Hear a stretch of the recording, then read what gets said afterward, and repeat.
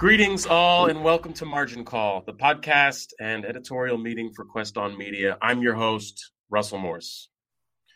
On this episode of Margin Call, we're going to start by trying to solve a mystery, namely who or what killed rock and roll. This topic was prompted by a conversation I had with a friend's teenage son recently. Some of you know this friend, Pete Sherman, Sandy Close's son. His son Leon is now a teenager. I sat next to him at dinner and I did what you do when you sit next to a teenager. What are you into? What do you do? What do you like?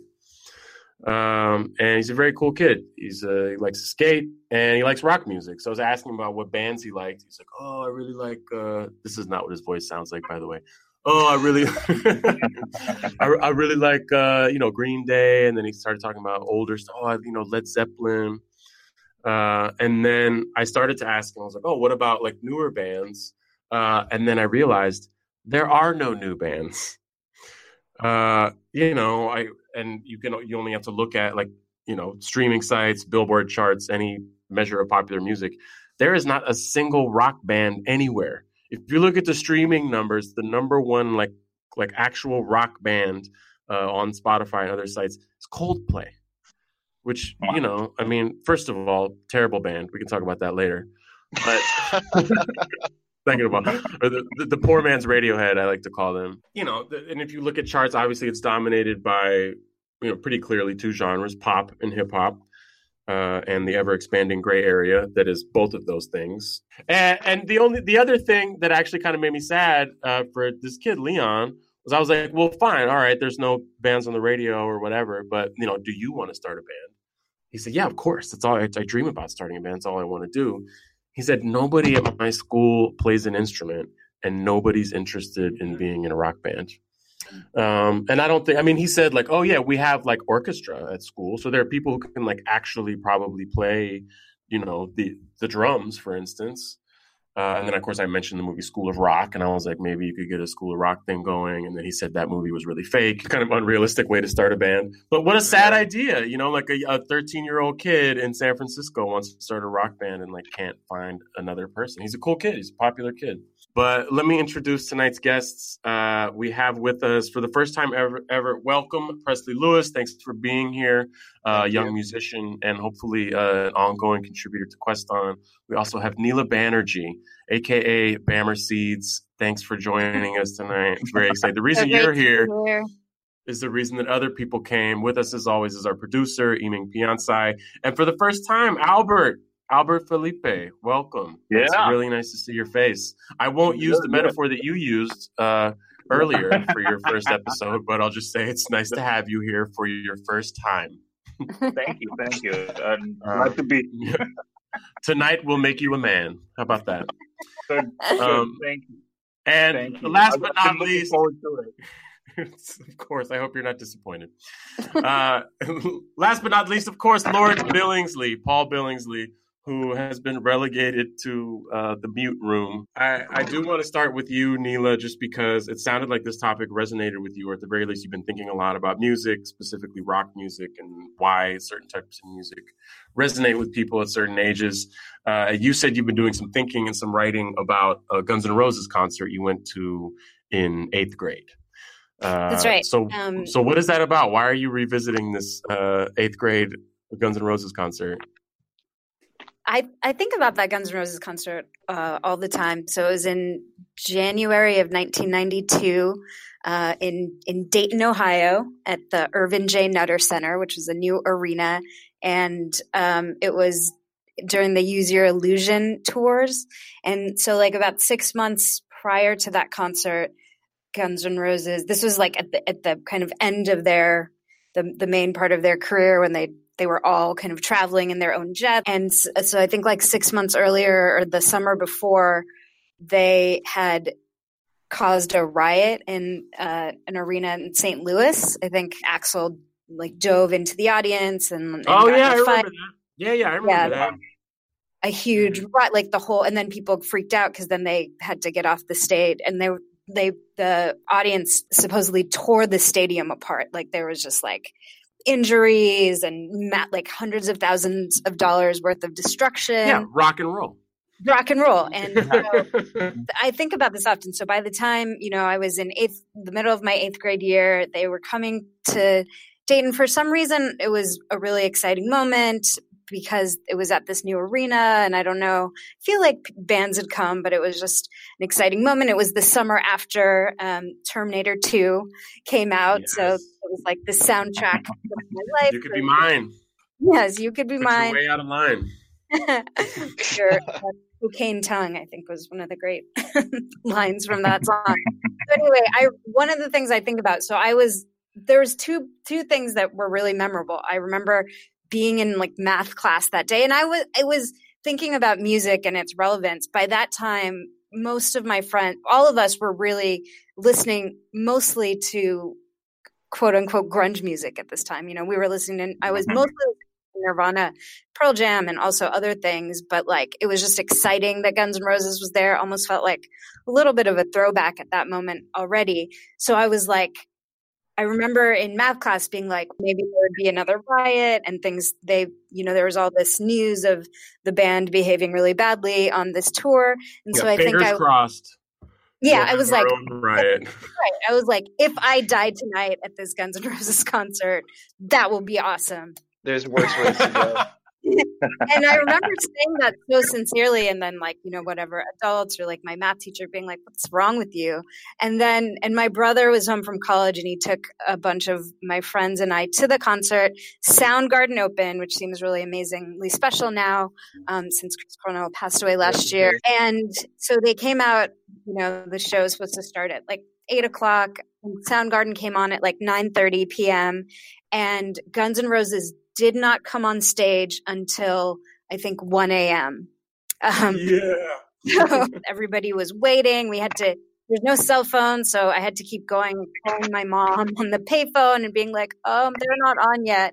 And then when they finally did come out, Axl Rose, who grew a couple hours away from where I grew up, and his stepdad, who had a really bad relationship with, was from Dayton. And so he came out and he was just like, F all of you. That's like, so he's like 3 or 4 hours late. F this town. F all y'all. I hate this effing place so much. This is amazing. And then, I stayed for a couple of songs. He did, the Terminator 2 song. And then we left. And then it was a really icy January night. And we almost did die on the way home. And it felt like fitting.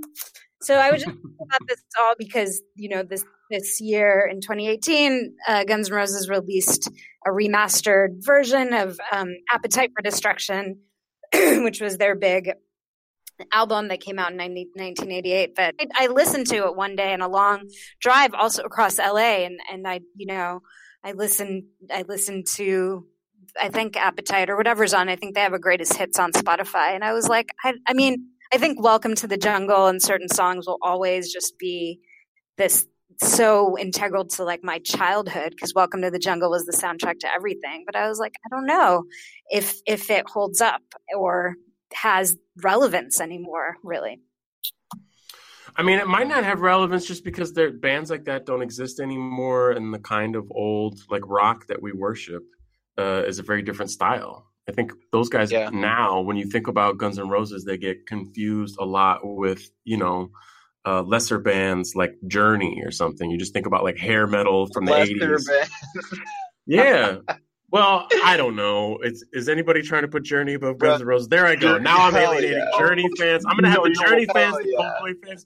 Go ahead, Albert. Journey is so much better. Because I was about to say that, maybe it's just like identifying like who Guns N' Roses were. And I think like, I'm just coming from, a day and age where, my introduction to rock was mostly like Bon Jovi and like Def Leppard, and it was all these 80s hair bands, right? So it's like, as growing up and listening to these bands, but mine, it was just kind of like really identifying with who they were. But, when you have Guns N' Roses, we're really taking like rock and roll to another level, right? So I remember like when I would listen to like, Journey or Def Leppard, but then when I listened to like Guns N' Roses, and then I listened to like Metallica, and then all of a sudden into Megadeth, all of a sudden, there was this transition of rock and roll where all of a sudden it was just like, no, like rock and roll was defining itself as like, oh, now Guns N' Roses is not the hair band, right? Because they didn't want to be the hair band of the Guns N' Roses was like, no, it's gonna be something totally different. And I think like that's where you look at it now. I'm wondering if like this generation just identifies Guns N' Roses as being kind of like a band rather than just like pure evolution of rock and roll. Well, I mean, I'll say this. Axl Rose played a grand piano in snakeskin pants. I don't know if anybody else has ever done that before. That's like a pinnacle of art that will not be replicated. Bring that back. Yeah, I mean, the only thing here's what I think could save Guns N' Roses, because here's what saved Nirvana. Just Urban Outfitters just needs to sell some Appetite for Destruction T-shirts. Oh my, they already do. And then people will be like, yeah, but that do. No, people but you say, see, that's what I'm saying. I think like they've already been doing this for so long, and I'm sure like you can easily identify just that logo and that symbol just because Guns N' Roses. But you know what?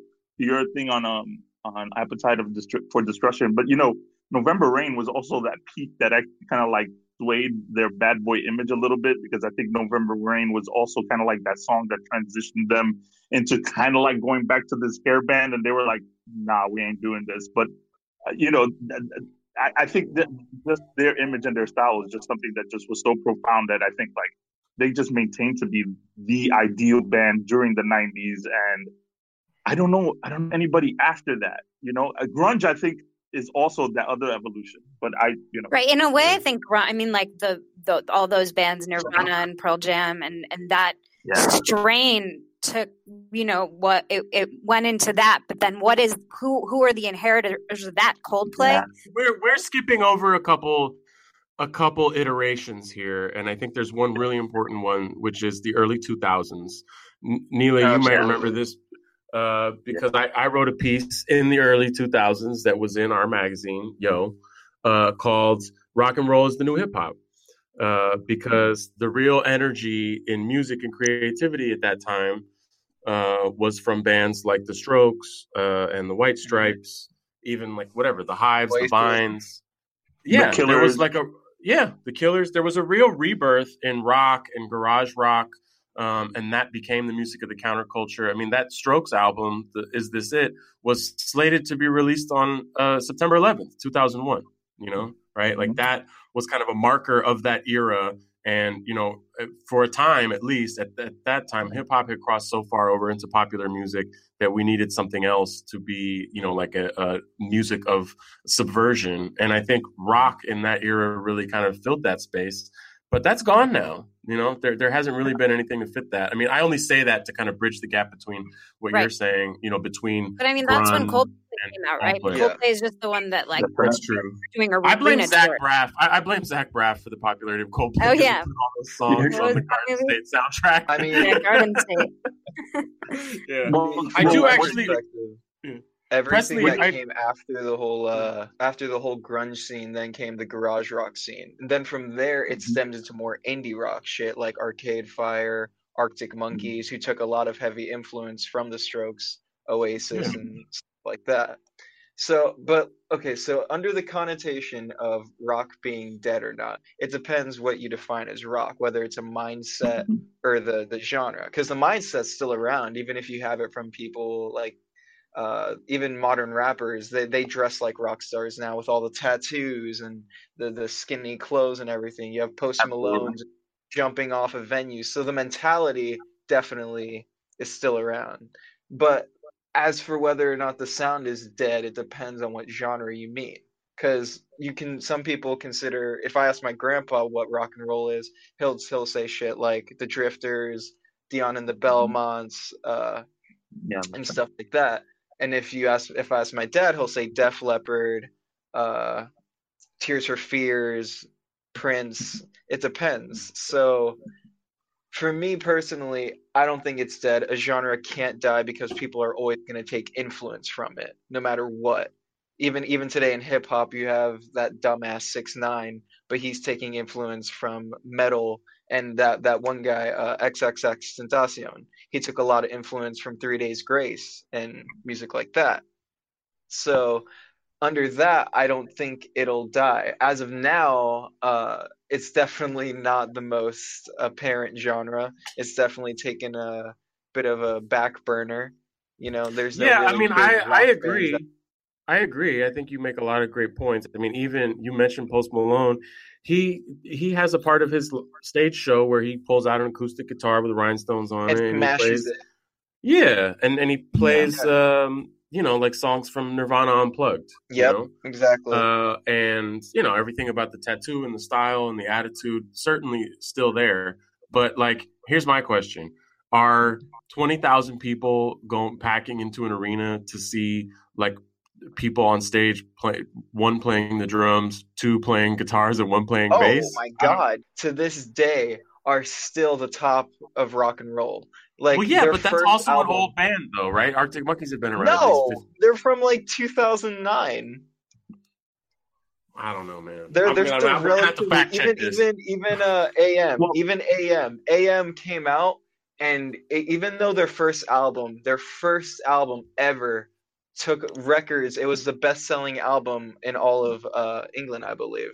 And to this day, they're still putting out music and still the top. Their newest album, it had more of a David Bowie feel in commemoration of him and his passing.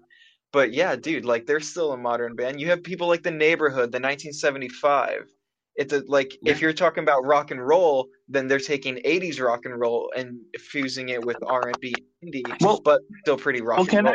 Go ahead, can I ask Albert. this question? Because I'm gonna be naive in this realm. Because here's the thing: when I'm thinking about now what rock and roll is now, and knowing how hip hop and a lot of pop has been captured by the new generation and the new wave of music listeners, how do people access their rock and roll nowadays? Because again, I'm coming from the old school of just promotion, Yeah. heavy-handed. That's the thing. So it's like I'm also looking at, well, who's listening, right? So who is actually listening to rock and roll, and where are they getting their music from, right? It's So all I'm streaming. yeah. Go ahead. Yeah, it's Yeah, all I mean, streaming. Presley, It's I all think you're uniquely Spotify. suited. I just want to make sure that we include this. You're a No, musician. of course. You're in a rock band. Talk Yeah. about that experience. How do people get your music, and what does it feel like to be All an right. actual Well, rock musician in this environment? okay, so I was in a rock band actually recently disbanded, unfortunately. I'll get into that. But That's so rock and roll of you. we were Go ahead. yeah. I know, I'm fucking going solo, living the dream. No, so we started off with an idea. We heard some bands were like, "Oh, we could do that, but probably better," or "We could do that with a different touch or different twist." And I've always been pretty business savvy in the way of how I market myself and how I articulate myself. So I was kind of the leader of the band. I told everyone like how to dress, like the aesthetic of the group. We went for a 50s vibe mixed with some 80s. Because that motherfucker looked like Johnny Depp, so he got He plan. does look like Johnny Depp. That look. Oh man. Yes. Paul, Yeah. when you chime in with gold. It's true. the look is working, Presley. We're all fans. I appreciate it. No, so yeah, we took a lot of influence. I personally took a lot of influence from Michael Jackson, Prince, Tears for Fears, a lot of 50s bands too, because for me, that's where I get most of my inspiration. That's where a lot of those singers were experimenting with their voice most. Everyone didn't sound exactly the same. So we took that sound, took that look, we rolled with it. I wrote all the lyrics, all the melodies. My guitarist wrote all the music. However, there comes a point where, especially in a band, where you start to sound like a cover band if you're too influenced by certain sounds. For him, Right. it was bands like The Neighborhood, Arctic Monkeys, another smaller band, Blossoms, who were doing this indie rock thing with an edgier look Right. and more psychedelic tones. What which was about cool. just to Albert's question?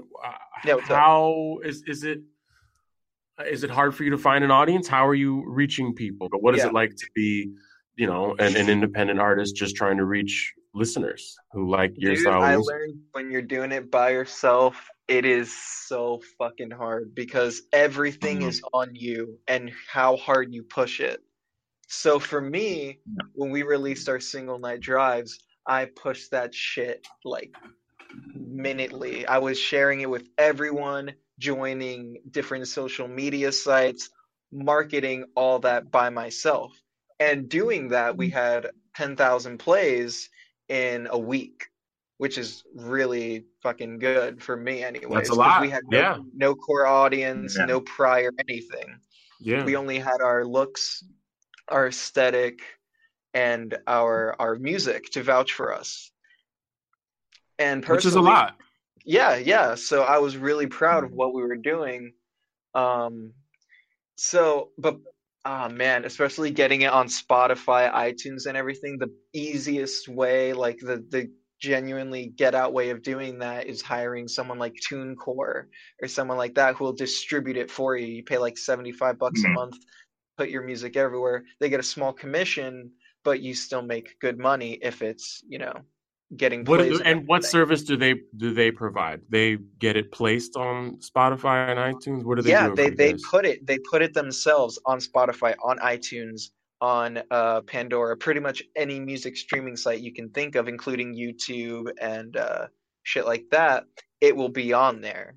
So that's the easiest way you can do it. The other way is by doing it yourself, but then you have to contact the companies yourself. And if you're not reputable and you don't know shit like me, then you're going to be seen as unprofessional and they're not going to give you the time of day. Right.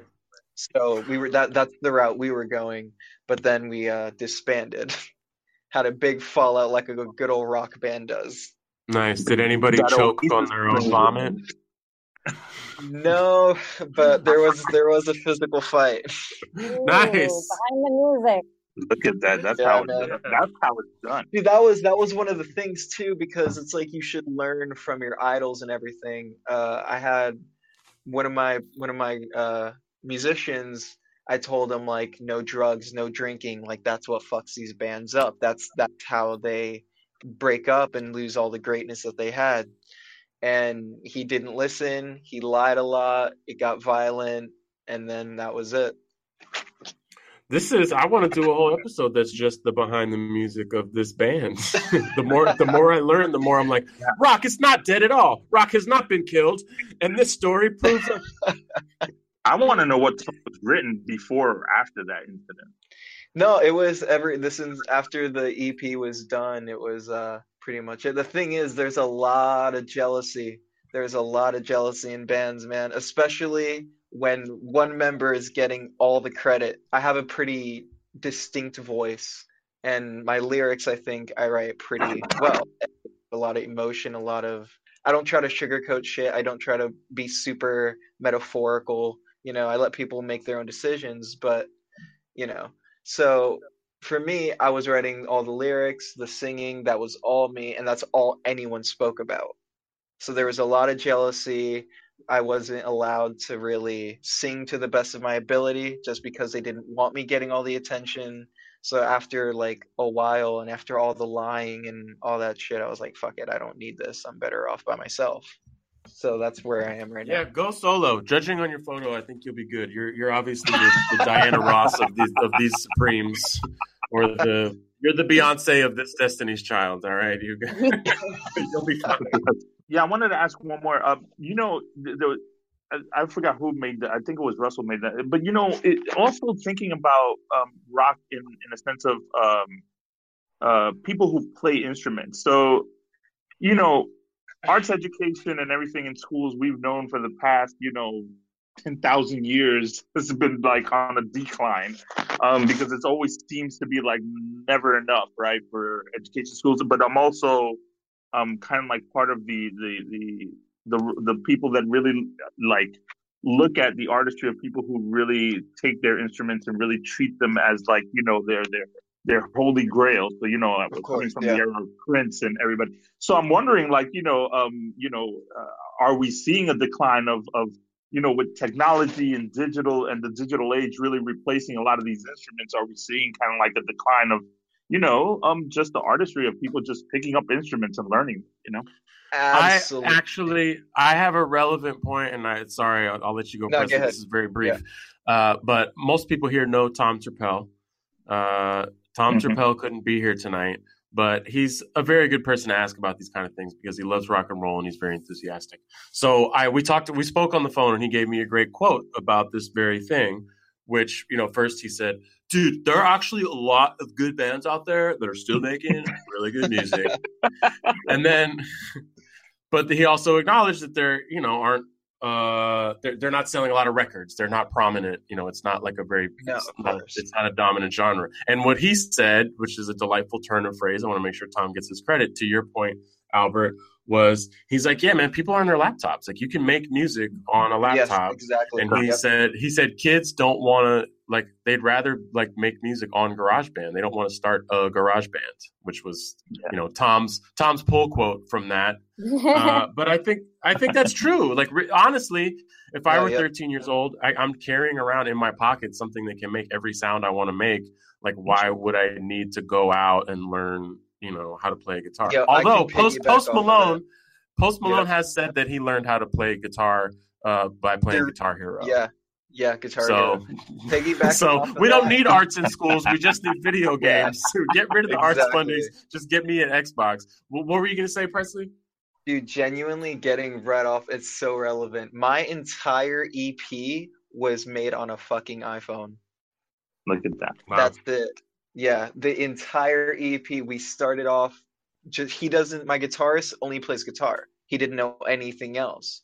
So he would spend hours and hours learning about all the instruments he could utilize, how to do what.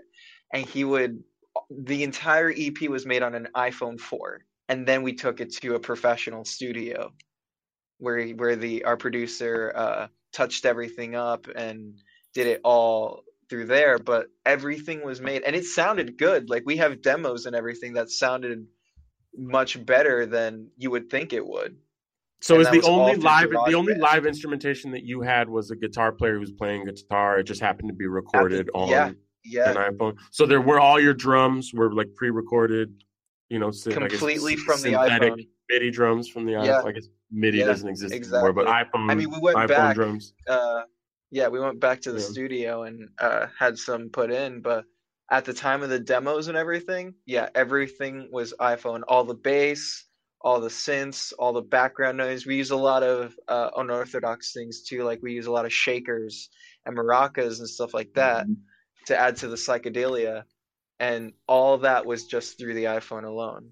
But nice. That's interesting. That's interesting to me because I think especially trying to understand of what rock bands are formed from, and again, I'm thinking of all these older bands and these bands.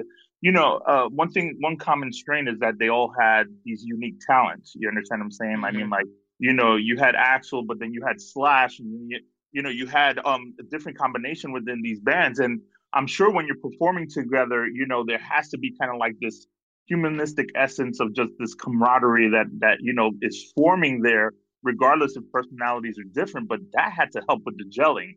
Now, why I'm saying that is because if I'm thinking about making music digitally, I mean, there's an element of isolation there in some sort of way where I don't think you get to, kind of share that experience with a band if you're not, all kind of on that same level or have the same or have some different level of skill set. So I don't know.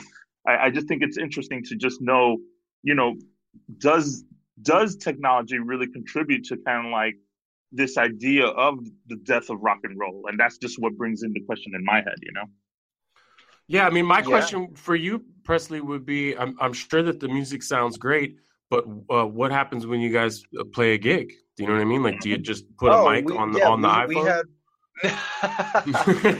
Put it on a stool.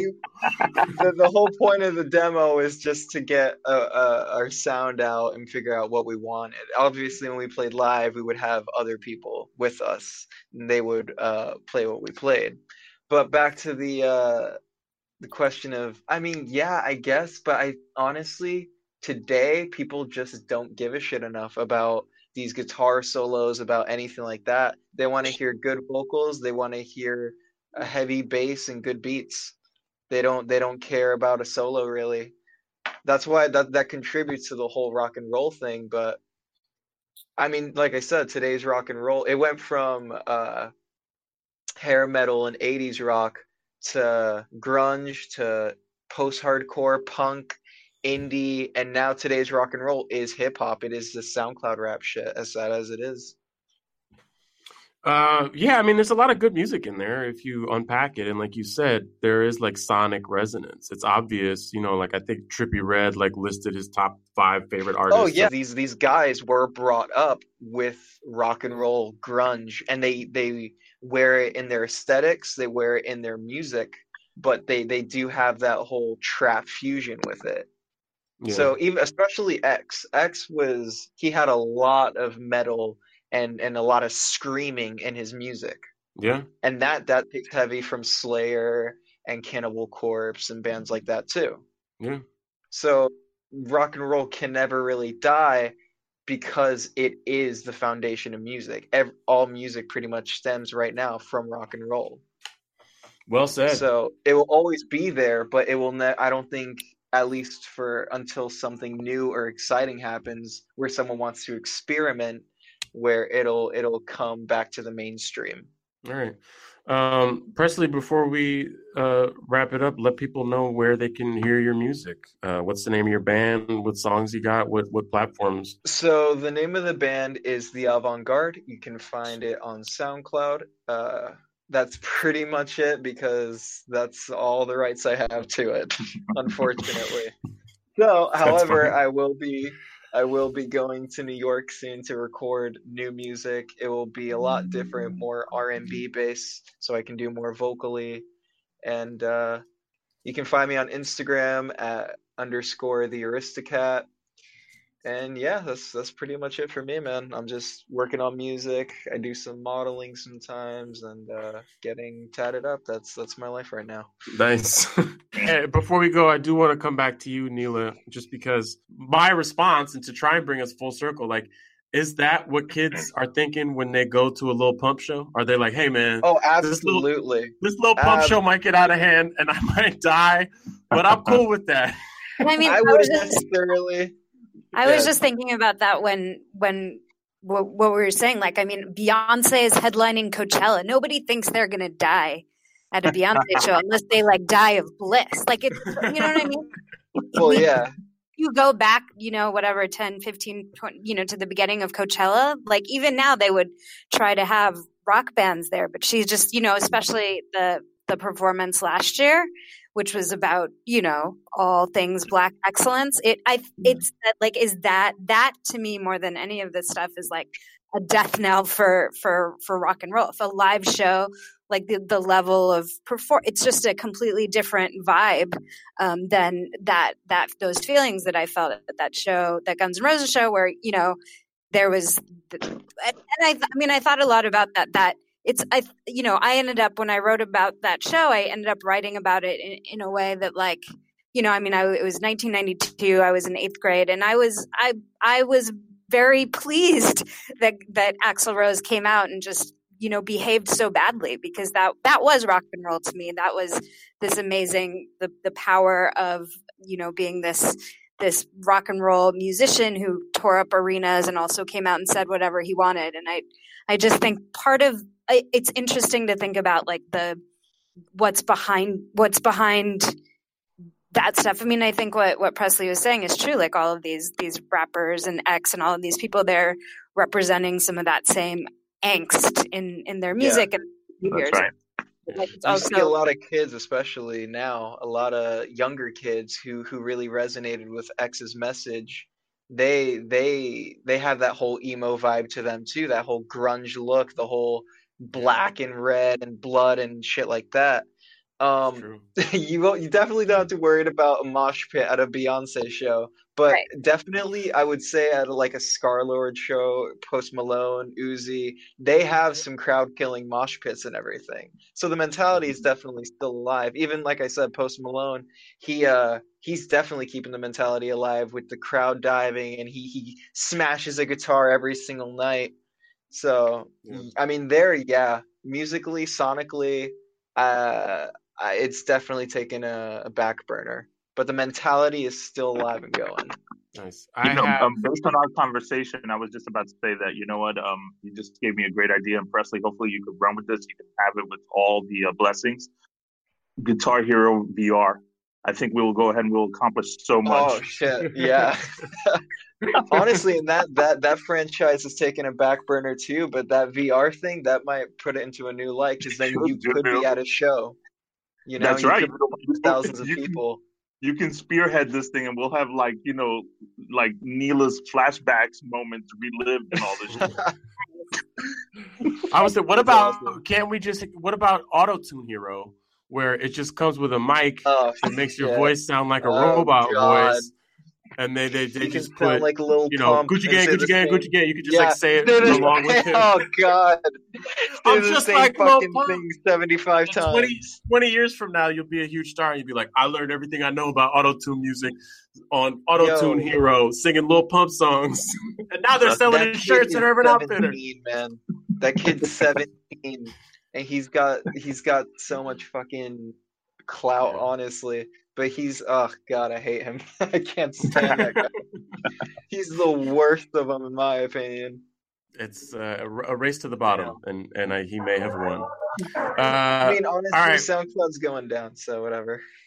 We do have to wrap it up, but I do want to end with one recent experience I had that I think kind of ties this together a little bit and is a little bit of a bookend to Neela's story. I worked on a reported piece last year. It's actually on the Quest On site right now about rappers and Xanax, and how rappers started taking Xanax and why they stopped taking Xanax, because this was earlier in the year. But I had to go to a show. If I was going to report on it, I'd be like, well, what is this scene all about? So I went to a Lil Xan show, which was appropriate. He named himself after the drug. So I was like, well, he doesn't do it anymore, apparently. He doesn't. And that's when I went to the show, it was like right after. He's like, I'm not taking Xanax anymore. And he was talking about changing his name. But then when he came out on stage, the first thing he was saying was Xanarchy, Xanarchy. And everybody, he calls his fans the Xanarchy, even though he doesn't take Xanax. You know, he doesn't take Xanax, but he'll do shit like lean and all this other shit. So it's like, what's the thing different? I don't judge. As long as he comes out on the other side, he'll be fine. But what's memorable about it, and the position I was put in, is this. It's the Highline Ballroom. It was packed with teenagers. Legitimately, most of them were like 15, 16, 17, 18. Yeah. And Lil Xan was on stage, and this is a new thing. I've been to a hip hop show, but like old guy stuff. I see like Ghostface in concert. I haven't seen like a new hip hop act in a long time. And there's a new thing that these auto-tune guys do, which is they don't really sing along to their songs on stage. They just like play the song through the speakers, right, with their vocals on it. Oh my god! And they just kind of like jump around, and then like they're their own hype man, where they'll like say a couple of the words from the thing, but like not really, and then they'll like splash a bunch of water bottles out there. But kids were going crazy, man. Like, literally girls throwing their bras on stage, underwear on stage, people jumping on stage, getting pushed off. Xan went into the crowd and people floated him around. Yeah. Like the energy in there was really electric. And I was standing back there saying, like, they're not even singing the song. He's just playing the song from his iPod. No. And I thought, you know what? This must be what it was like, like in the early 80s or late 70s, like go to a punk show and be like a real like classic golden age rock and roll fan and be like, look at these punk guys. They don't even know how to play their guitars. What? There's only 2 chords in this song. You know what I mean? There was like a real cultural disconnect where I was like not appreciating. I was like, this energy is palpable. Like these kids are losing their minds for this act. Everybody in that room, if they had died that night, would have said, as Neela said, fair enough. Put it on my tombstone. Died at a Lil Xan show. R.I.P. X. So I think that perspectivizes it. I'm definitely not grouchy about new music. I don't think any of us are either. It's just interesting to kind of watch these trends. So I want to thank everybody for being here. Albert, Amelia, sorry we had to shut you down, Amelia. We love you. We're glad you were here. E-Ming, thanks for holding it down and organizing everything. Neela, it's so nice to see you. Yay. Paul, when you chimed in, you really chimed in. And Presley. It's true. Those were valuable words. I appreciate you guys having and me. Presley, this was great. I learned a lot tonight just about the industry. And best of luck to you and your band. Hopefully we'll have you back on the show real soon. Thanks for making time. Thanks to everybody for listening. Until next time, Quest On. This episode of Quest On Media's Margin Call was produced in Richmond, California.